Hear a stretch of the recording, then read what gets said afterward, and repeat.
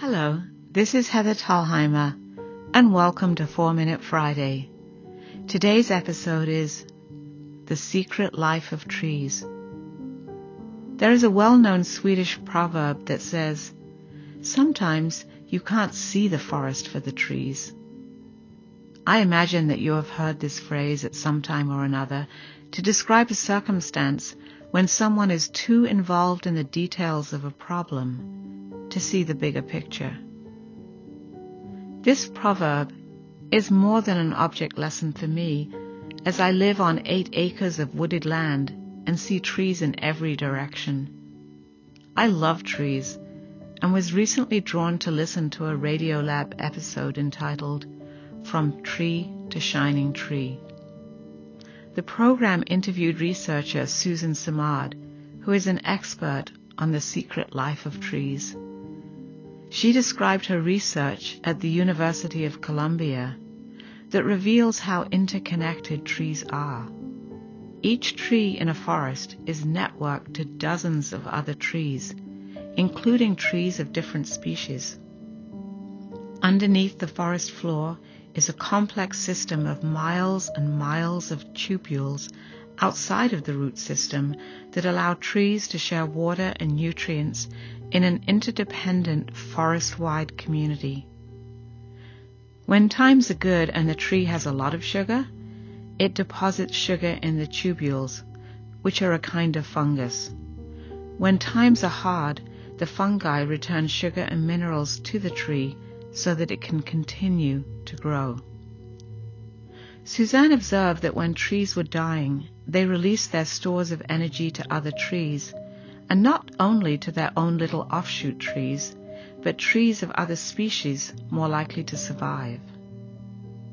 Suzanne Reynolds remarked, "It's as if the individual trees were somehow thinking ahead to the needs of the whole forest." She went on to say, "A dying Douglas fir will send carbon to a neighboring ponderosa pine." Suzanne wondered why that happened.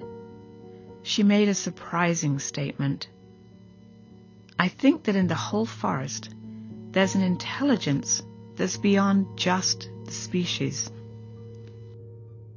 We don't normally ascribe intelligence to plants, but there is certainly an inherent directive nature and awareness within plants and their ecosystem that reveal to me the fundamental connectivity that is an aspect of all life.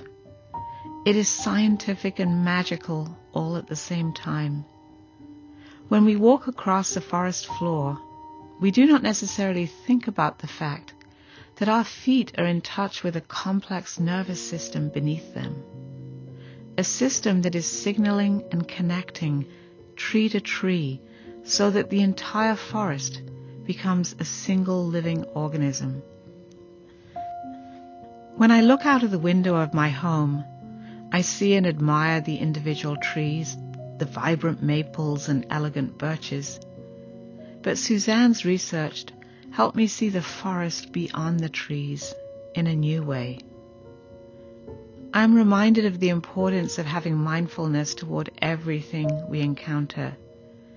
Her research calls me to look out at the trees that surround my home and become present to our interconnected, living, breathing relationship with plants and trees.